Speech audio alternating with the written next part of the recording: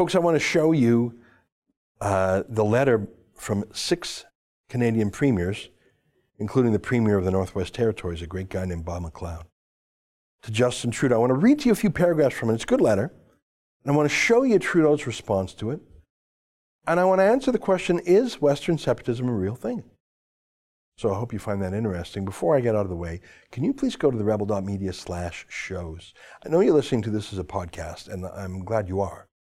But if you become a premium subscriber, it's $8 a month, or $80 a year, you get access to the video version, and I want you to see some of the things I'm showing. You know, these days I think visually, because I'm in the video business, and I'd like to show you, I call them proof points, or evidence. As I talk, I show evidence on the screen. I quote from documents, I show pictures, I show video, and I want you to see that. You can get that for $8 a month at therebel.media/shows. You get access to Sheila Gunn Reid's show, David Menzies' show, and of course, we use the money to produce this content. All right, thanks. Here's the podcast. You're listening to a Rebel Media podcast. Tonight, Justin Trudeau plans to make bashing Western Canada part of his re-election plan. It's June 13th, and this is the Ezra Levant Show.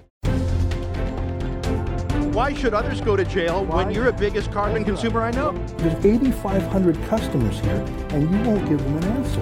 The only thing I have to say to the government about why I publish it is because it's my bloody right to do so.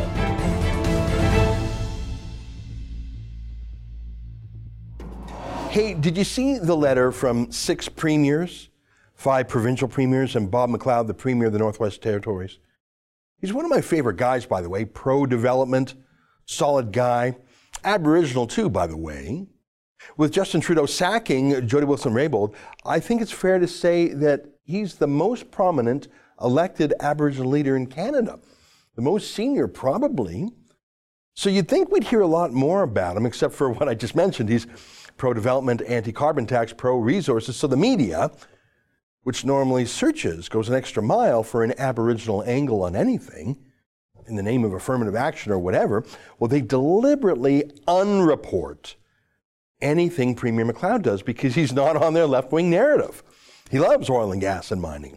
Oh, do they hate him now even more for writing a mean letter to the precious Justin Trudeau? Here's a letter. I'll read some of it to you. I like the first few lines. We are writing on behalf of the governments of Ontario, New Brunswick, Manitoba, Saskatchewan, and Alberta, and the Northwest Territories. Collectively, our 5 provinces and territory represent 59% of the Canadian population and 63% of Canada's GDP. We are central to Canada's economy and prosperity, and it is of the utmost importance that you consider our concerns with Bills C-69 and C-48. I wonder what percentage of the geography they are too, and that's relevant because those laws limit resource development. Now, in case you don't know, by their parliamentary numbers, Bill C-69 is the absurd bill championed by the absurd Catherine McKenna. It's a bill that would kill any large industrial project in Canada, but it would let foreign imports from China or OPEC come into Canada unregulated. Example, it would force any oil and gas or mining project in Canada to go through a carbon analysis, but not imports of foreign oil from Saudi Arabia to Canada. Yeah, riddle me that. Oh, and it gets worse. I've shown this to you before. I never want to stop showing this because I want to show you how crazy they are. Here's Catherine McKenna, possibly the worst salesman in the history of salesmen. Take a look. Project decisions will be based on science, evidence, and Indigenous traditional knowledge. We're also taking a bigger picture look at the potential impacts of a proposed project. Instead of just looking at the environmental impacts, we'll look at how a project could affect our communities and health, jobs and the economy over the long term, and we'll also do a gender-based analysis.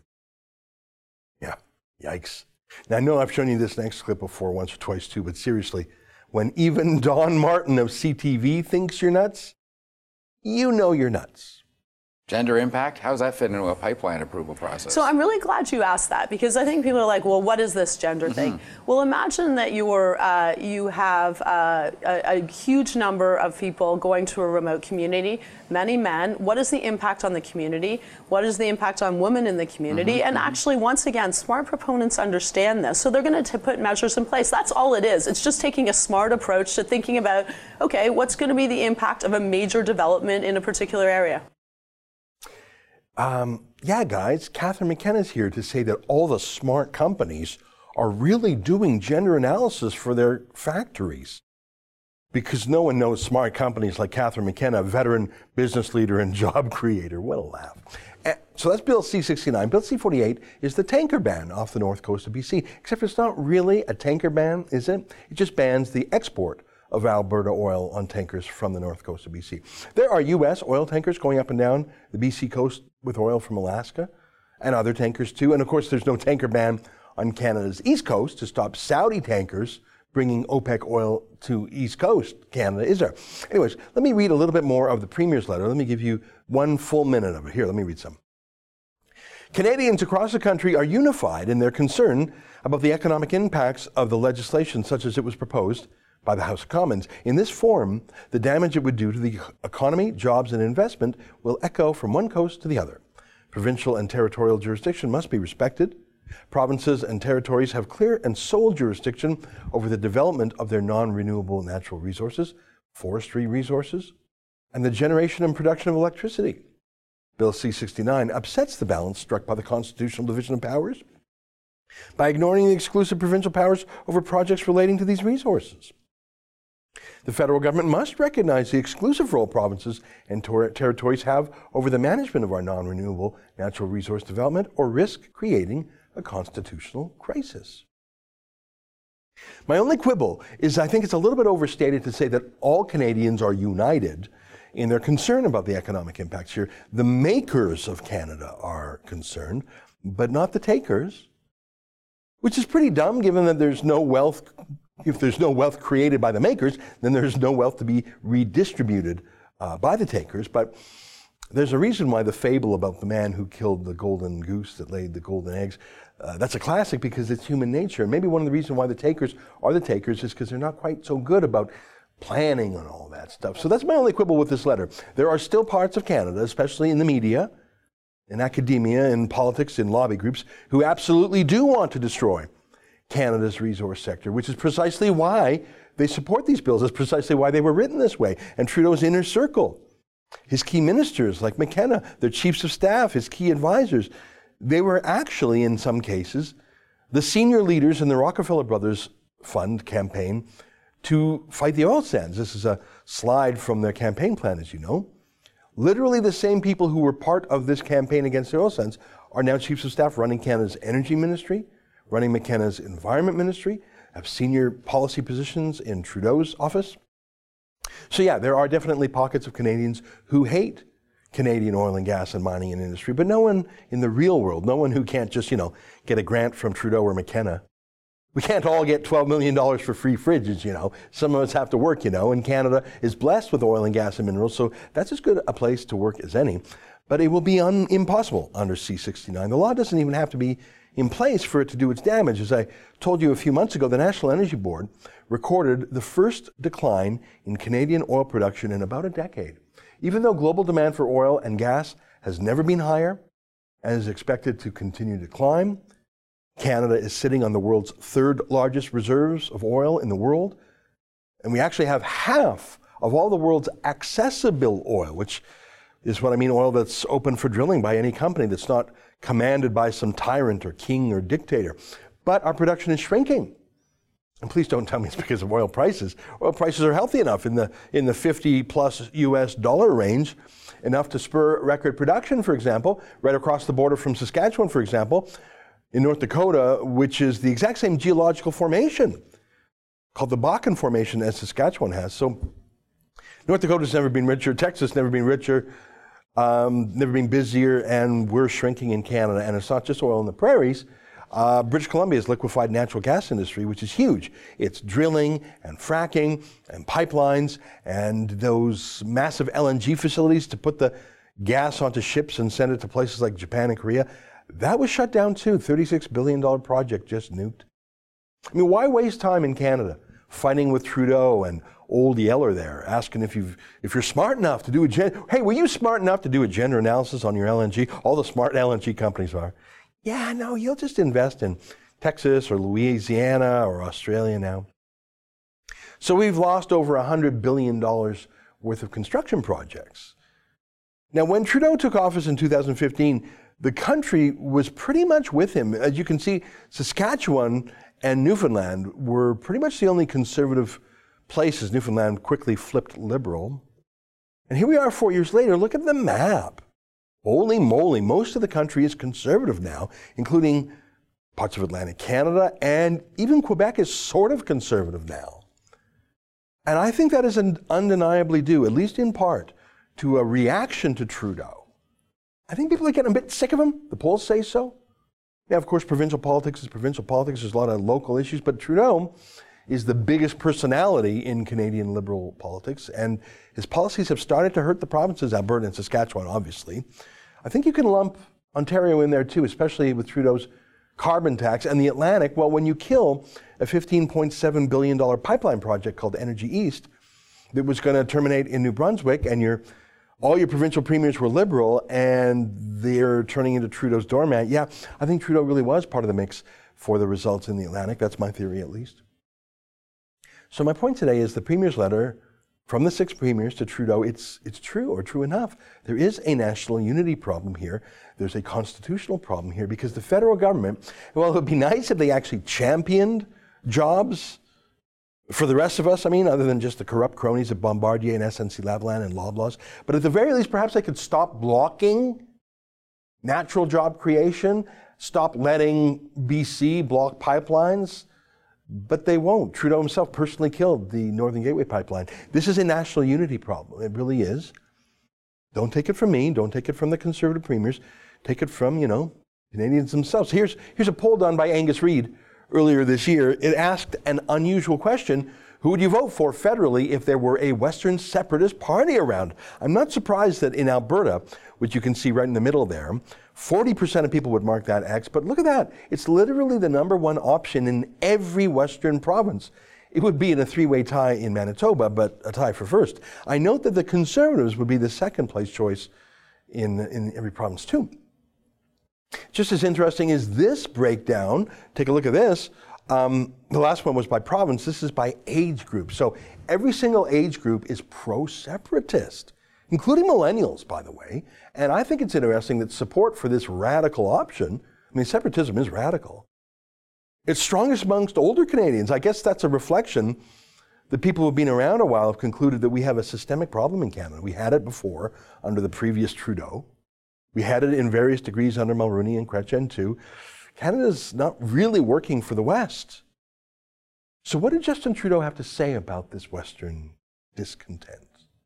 Quebecers are better than the rest of Canada because, we're Quebecers. Yeah, of course. Come on. That's right. I showed you the wrong clip, didn't I? Or maybe that's exactly perfectly the right clip. He doesn't care. He baits and smashes the West to delight his friends at the CBC. In Montreal, to a degree in Toronto and Ottawa. He doesn't care about the West. Just like his dad. Here's what he said when he was in Ottawa. Look at the smirk here. I want you to look at the smirk and the sideways head bob. He does that when he's peacocking a bit. Take a look. I think it's absolutely irresponsible for Conservative premiers to be threatening our national unity if they don't get their way. The fundamental job of any Canadian Prime Minister is to hold this country together, to gather us together and move forward in the right way. And anyone who wants to be Prime Minister, like Andrew Scheer, needs to condemn those attacks on national unity.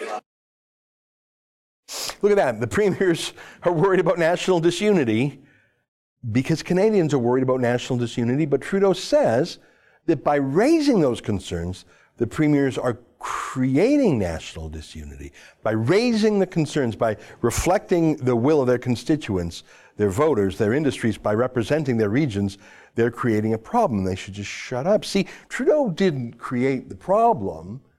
There's no problem. Everything's great. everything's great. Anyone who says they're a problem, they're the only problem. Trudeau isn't very good at solving problems, partly because he doesn't admit there are problems, other than problems that other people did. And he doesn't really solve those problems, but he can apologize for them, can't he? Usually with a lot of tears from the dramatic actor or substitute drama teacher, so you know he really means it.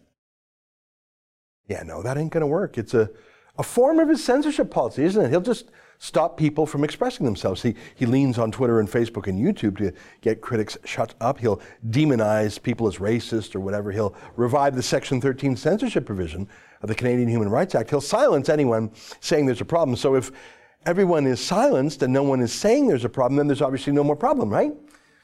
No, that's not how it works. If you put a piece of duct tape across someone's mouth, you have maybe silenced them, but you certainly haven't solved the problem. You've probably made it worse. You probably have not changed their mind. Oh, and by the way, at least Pierre Trudeau claimed to fight against separatism. He caused and stoked separatism, but at least he claimed to try to fight against it. Stephen Harper, by the way, he cooled Quebec separatism to absolute zero. Imagine that, a Western conservative from Calgary, so appeasing and appealing to Quebec that the Bloc Québécois essentially melted away. They disappeared under Harper. Well, Justin Trudeau, he's not quite as patriotic as his old man, is he?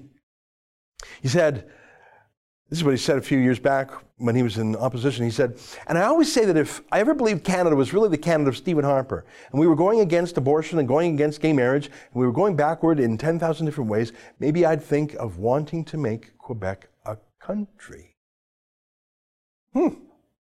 Yeah, you know, I think this isn't an accident.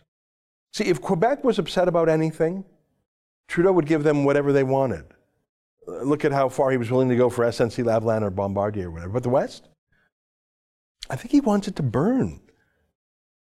Because I think Justin Trudeau has calculated in his mind there are enough haters in the rest of Canada to win it for him. He wants to demonize the West. He wants the West angry, because maybe he can win Toronto and Ottawa and Quebec and the Atlantic that way. I don't think this is an accident. That head-bobbing peacock move shows this is something he was certainly thinking about. I think Justin Trudeau would absolutely sacrifice Canadian unity to win the next election.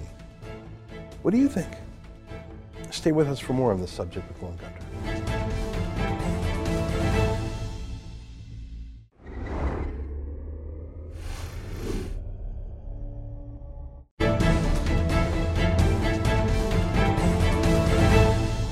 Welcome back. Well, who better to talk about this than our friend Lorne Gunter, senior columnist at the Edmonton Sun. He joins us now via Skype. Well, great to see you again. Thanks for being here. Good to see you. I have in front of me your column. Let me just read the headline.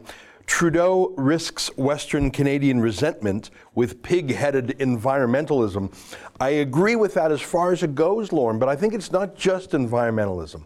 I think he enjoys the fight against the West. It would be on any subject. I think he just likes baiting and bashing the West. Environmentalism is his cause du jour, but it could be anything.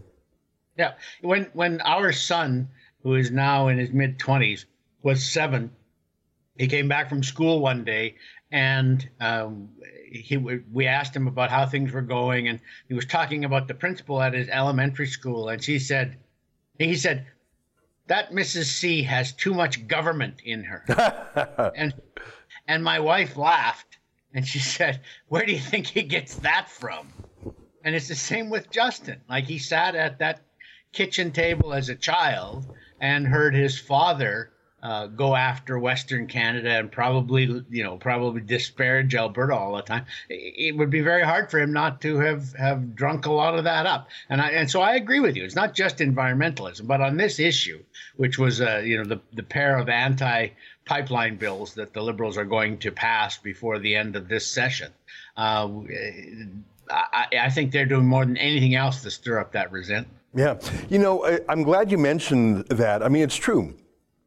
Even just by passive osmosis, if you're at the dinner table with your Prime Minister dad, and especially, I mean, Trudeau was born in December 1971, so he was still pretty young. He wouldn't have any memory of the first term or two of Pierre Trudeau's government.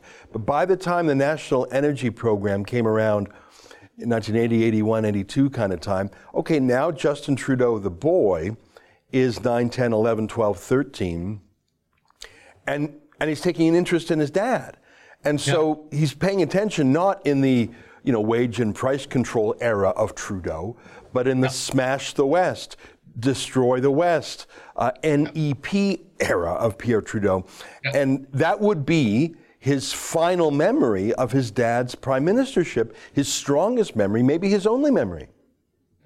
Yeah, there's a great book that was written by a former Liberal insider called The Fights of Our Lives, and it talks about the 5 or 6 elections in Canadian history that have made a difference to the way we're governed. And it talks about the 1980 election, which is the one where Trudeau made some vague Pierre Trudeau made some vague promise about, a made in Canada energy policy or whatever, but nobody ever said anything about the National Energy Program. And then within a year of the election, of course, they sprang that on us. But there's a great story, because there's always been this rumor that during that campaign in the Liberal War Room, Keith Davey, who was the longtime senator and chairman of election preparedness for the Liberals, there was this rumor forever that he had said, "Screw the West, we'll take the rest." That was their mantra in that election, and the Liberals had always said, "Oh my goodness, no, no one ever said that." No, and in this book, it's confirmed. Yes, indeed, that's exactly what Keith Davies said. And so, I mean, I think this group of Liberals is not as honest as the last group, even with themselves. I don't think they sit down and they say, "We're going to screw the West, we're going to screw Alberta," but everything they do is anathema to what it is that we value, that we believe, and that we advance. And so it has the same effect in the end. I want to make one more point and get your reaction to it on Trudeau echoing his father's comments, because it's not the most important thing here. The most important thing is that he is doing what he's doing. He's baiting the West, bashing the West. He's poo-pooing the concerns by these 6 premiers, including, I should point out, an Aboriginal premier of Northwest Territories. Right.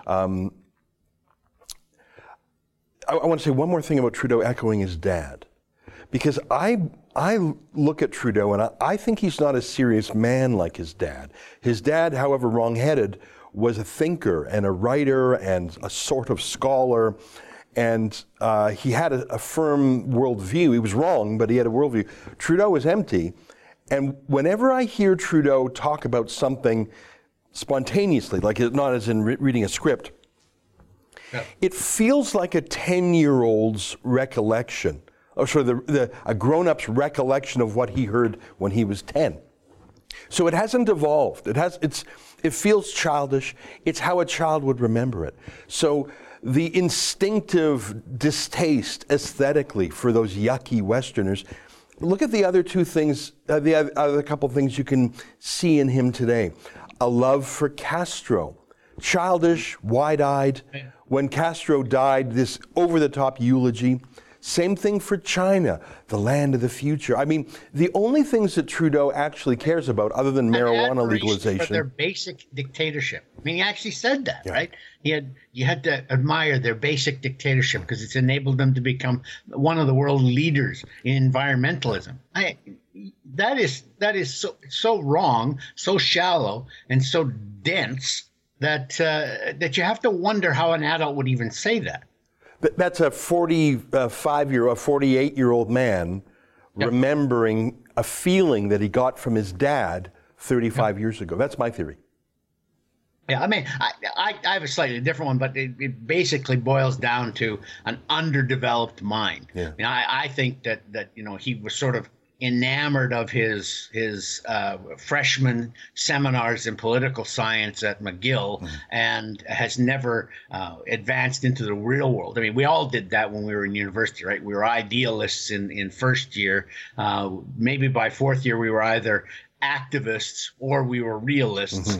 And as we moved through family and mortgages and jobs and careers and things, we lost a lot of that immature and naive freshman mentality. He's never had to do that, right? could just go around presenting checks. Peter Pan. He's Peter Pan. He's never had to grow up. Exactly. He could go around to folk music festivals and drink a little too much beer, smoke a little too much weed, maybe grab a reporter here and there. Yeah. And that was as serious as he ever had to be, because there was a family fortune that was paying his way. Yeah. Then a bunch of seasoned liberals came along and they said, gee, if we had that name leading our party, we could get back to power. Yeah. And I've used this analogy with you before, and with others too. I think he's Chance the Gardener. Yeah. And if you've ever seen Jerzy Kaczynski's book Being There, or the movie that was made with Peter Sellers about that book, about a guy who is a little slow, wanders off from his job as a gardener to a rich guy after the rich guy dies, and he just spouts these aphorisms, and yet the Tony people, the trendy people, all think it means something, and that he eventually becomes president. Like I think this is Chance the Gardener. Yeah, let me play a quick clip from that. That is, you're exactly right. I remember. I just forgot the name of the comedian. He played the Pink Panther. Here, just take a quick look. Peter Sellers. Peter Sellers, that's right. Here, take a quick look at that. As long as the roots are not severed, all is well. And all will be well in the garden.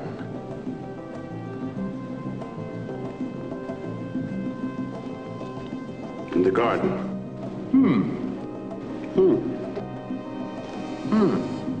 Lauren, you're so right. That's not only the shallowness of Trudeau's comments, but that accurately shows how the fancy people are wowed by this genius. We're having a lot of fun talking about Justin Trudeau. Because you know what? There's a dearth of this kind of psychology, of like every utterance of Stephen Harper, everything Trump has said. You get a medical point of view by the left, you get a psychological analysis by the left, his family, his relationships. None of that has been done with Justin Trudeau. So I feel like Sophie Trudeau just did an interview the other day, no wedding ring on. And I'm not saying that there's trouble in the Trudeau house. I am pointing out that you don't see her in public with Trudeau a lot. If that was Melania Trump, if Melania Trump had given an interview with no wedding ring on, that would be front page New York Times and Saturday Night Live. How many times did you see her facial expression examined at the inaugural ball? Remember? That was a big thing for days. Look, she doesn't look happy. Yeah. Yeah, unbelievable. Well, that's a lot of fun, and I enjoy talking about it because no one else in this country seems to. But let's get back to the meat and potatoes here, which is Bill C-48 and Bill C-69. Those are two bills that would disproportionately punish not only industry, but Western industry. So these 6 premiers are saying we got a problem here, Houston, and Trudeau is saying, no problem, you're the problem. What happens next? Yeah, I know. I mean, I liken Trudeau's response where he said that these 6 premiers were a threat to national unity as when somebody in a schoolyard says, you're a bonehead, and the person who's the subject of the insult thinks they're being witty, and they say, I know you are, but what am I? And I think that's the level at which he's at this point. And so you have this prime minister who doesn't understand the effects that his policies are having on other parts, or maybe even relishes the effects that they're having, because these are parts of the country that he doesn't really like anyway. He doesn't really feel a kinship towards. And so he's happy because this is energizing the people he needs to vote for him. The downtown Toronto faux environmentalist who's so happy we're going to get rid of plastic straws because that's going to save the turtles. Yeah. I mean, that kind of person who shares his shallow thinking. But expert after expert after expert told the senators who were examining these 2 bills that they were going to be economically disastrous. And the interesting thing about this is that on C-69, which is the one that increases the number of steps in the approval process, in the assessment process for future pipelines. In Bill C-69, the independent senators, who we all know are the liberal senators, and the conservative senators went away on their own and constructed their own reports about what needed to be done. And when they came back, the 2 reports were very, very similar. and so similar that they could get together very quickly and form a joint report. And despite the fact that they heard thousands of hours of testimony, that they listened to scores of witnesses, and the two of them together, both sides agreed roughly. Despite that, no, Trudeau says, no, we're not changing this bill in any substantial way. We're going to leave it just the way we sent it to you, and too bad. Yeah. We don't care whether it's hard on national unity. We don't care whether it's hard on the economy, because it's A, going to get us reelected, and B, it feeds this fantasy view I have of the environment, that we can switch from a fossil fuel economy to a zero carbon economy just with the waving of a magic wand. Yeah, it's the kind of answer you'd expect from a guy who says, oh, I'm reducing my plastic by buying water for $36 US for 12-liter packages shipped to my house, by the way, in plastic containers. Like, that's the kind of world he lives in.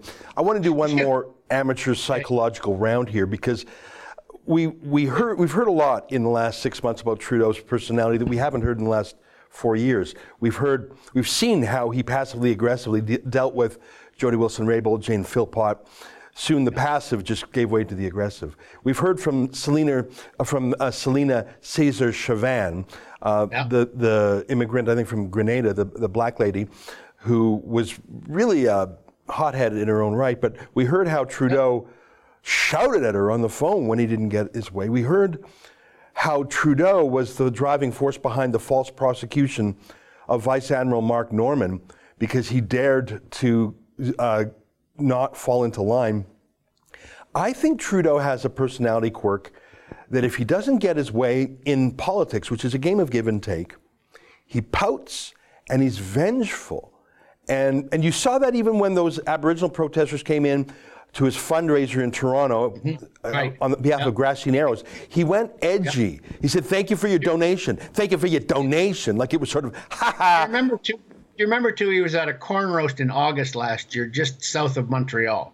And a woman asked him when the federal government was going to pay back the Quebec government the $149 million it had cost Quebec to offer social services to the people he was allowing to come across illegally from the United States. And he said, that kind of racism isn't needed here. His back went straight up. He just, it's so nasty. And I mean, granted, the woman was a bit edgy, but she's a voter. She's not the opposition leader. She's not somebody in a great position of power, but he ranted on her and called her a racist. And really, maybe there was sort of a hint of racism in what she was meaning, but she didn't say anything racist. And he just jumped on her. That's just the way he is. And I remember that incident, and we'll play some background footage here as I mention it. The police grabbed her and twisted her arm and wouldn't let her go. She did not threaten or accost. And we see, I don't know if you know this, Lauren, but we had a young reporter, Kian Bexley, go to a Prime Minister's event in Meadow Lake, Saskatchewan. Same thing, a PMO handler literally elbowed our Kian Bexley there. I think the agitation is building up. Gerald Butt's leaving. They're sort of rudderless. Let me ask you, listen, I'm enjoying the psychological conversation about Trudeau and his team because it's not analyzed enough out there. But let's bring it back one more time to the substance of it. Do you think Bill C-69 and BC 48, do you think those will be rammed through by Justin Trudeau? Yes, I do, because of just what we said, that he gets his back up about things and he thinks that he needs to have his way, that he's the prime minister, he gets to have his way. But also because I do think they genuinely believe in the Liberal caucus, in the House of Commons, that these are really good bills, A, for the environment, and B, for their re-election chances, which are dwindling in some key ways. Frankly, at this point, I am still worried that we're going to have a Liberal minority and it's going to be held in place by the NDP or the Greens, which would be even worse than what we have now. But yes, I do think this is going to get pushed through for all of those reasons, because Trudeau is arrogant, and because he really honestly believes his own his own publicity that these are terrific pieces of legislation. You remember, you know what he did, of course, before he became prime minister. Immediately before he became prime minister, he was a very well-paid motivational speaker who mostly went to public sector conventions and conferences. Right, teachers' and unions gave mainly. them backpats about how important their public service jobs were, whether they were teachers or bureaucrats or nurses or whatever it was, how important those jobs were to Canada, how important they were to our society. I don't disagree with that, but that's all he did. He had these bromides that he would go and he'd deliver for a half an hour, and then they'd all swoon and clap and think. But you know, because you've been to conferences, that when you go, you get this happy feeling, right? You come back energized. You want to start in on energize your mission, whatever it is. It's politics, it's work, it's whatever. That's the upside of a conference. He has never seen the downside of that. So he just thinks because he went to all these conferences, got paid a lot of money, and people rushed up to him afterwards and said, "Oh, you're so insightful. You're so marvelous. You're so wonderful." He thinks that's how it works. And so then when he says something, and anyone, whether it's a citizen or an opposition politician, disagrees with them, and sometimes very sharply, he's never seen that before. He just doesn't know how to handle it. You are so right. You know, believe it or not, I used to have the same speaking agent as him. I used to see clips of some of his speeches, and that's exactly what it was like. Justin Trudeau should have been on the TED Talk circuit and some sort of, frankly, if he were a governor general, I would hate it if he wrote his own speeches, but being a mascot, just showing up everywhere, smiling, selfies, if he could have been nonpartisan, that would have been actually a good place for him. But anyone who has to deal with disagreement or policy is not the job for him. Listen, Lauren, I could talk to you all day about these things because you're one of the few guys in the country who aren't afraid to challenge the precious one, but I know you've got to go and do some real work too. Thank you for being here with us today. Jay. All right, take care, my friend. That's our friend Lauren Gunter, senior columnist of the Edmonton Sun. I encourage you to read his article in today's edition. Stay with us. More ahead on The Rebel.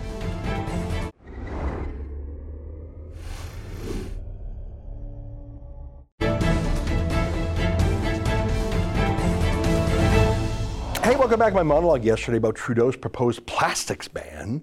Joel writes, "Don't forget Trudeau thinks babies are scientists, so he must think this 9-year-old kid is the world's most renowned guru on everything." I forgot about that. Babies are scientists. You know, as Lauren Gunter said, Trudeau used to go to these, he loves speaking in front of high school kids because he can just say any goofy thing like, babies are scientists and will grow the economy from the heart out. And he always can end sentences with some upspeak, and they'll just love it. And that really was what he did in his life. I think you nailed it. I think he really is like that. Robert writes, "Elect clowns expect a circus." Yes, now, I said for a long time that Gerald Butts was the Rasputin of Canadian politics. It was so clear. And I think the proof of that moment was in the Trudeau inquiry, where Justin Trudeau was prosecuted and convicted by the Ethics Commissioner, violating, was it 4 or 5 counts of the Conflict of Interest Act for taking the free gift from the Aga Khan. And let me just give me one more second. I know you've heard me say this before, but the accusation was that by taking a vacation worth hundreds of thousands of dollars in secret from the Aga Khan, Trudeau was at risk for corruption because, of course, the Aga Khan is a huge lobbyist getting huge grants from the government of Canada. And Trudeau's defense to that accusation, which on the face of it is so obvious, someone, Aga Khan, who's a billionaire, of course he'll let Trudeau hang out at his Bahamas property. When he's got a grant request in, it's business. That's how they do it in the third world, at least. Trudeau said, no, couldn't be, because I don't know anything. I wouldn't understand what the hell he's talking about. I just come in and shake hands. I'm a relationship builder, and then I let the smart people do the work. Google it. Find the Trudeau report by the Ethics Commissioner. That was his defense. He said, I couldn't be corrupted because I had no idea what the man was saying to me. I never do. Gerald Butts used to run this government. Now he's gone. It's so clear that Trudeau's just bouncing around like a pinball. On my interview with Barbara Kay, Paul writes, the Liberals keep upping the rhetoric they call pro-life anti-choice. Climate change has become a climate crisis. Now we're guilty of genocide because of murders of natives by natives. Yeah, you know what? Someone sent me a message yesterday asking me what the legal consequences to a conviction for genocide is. And I thought, well, you know, getting into international law, and I don't even know if international law is a real thing, because try enforcing it, you and what army, right? But I'm going to look into that. Someone sent me a tip, and if someone has actually been found convicted of genocide, if a government has, what are the so-called consequences? What were the consequences in Bosnia or Rwanda? Obviously, the Holocaust ended when the Third Reich was destroyed by the Allies, and the Armenian genocide just ended when the Turks rolled over everyone. The Ukrainian genocide of the Holodomor, again, Stalin, quote, won. Stalin was never removed. So what does happen when a sitting government is, quote, convicted of genocide?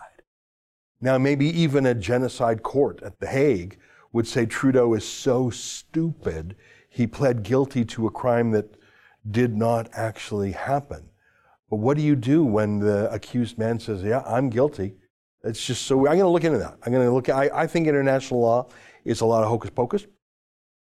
But, you know, it behooves me to look into this a bit, and I appreciate the question. Well, folks, that's the show for today. Until next time, on behalf of all of us here at Rebel World Headquarters, to you at home, good night, and keep fighting for freedom while you still can.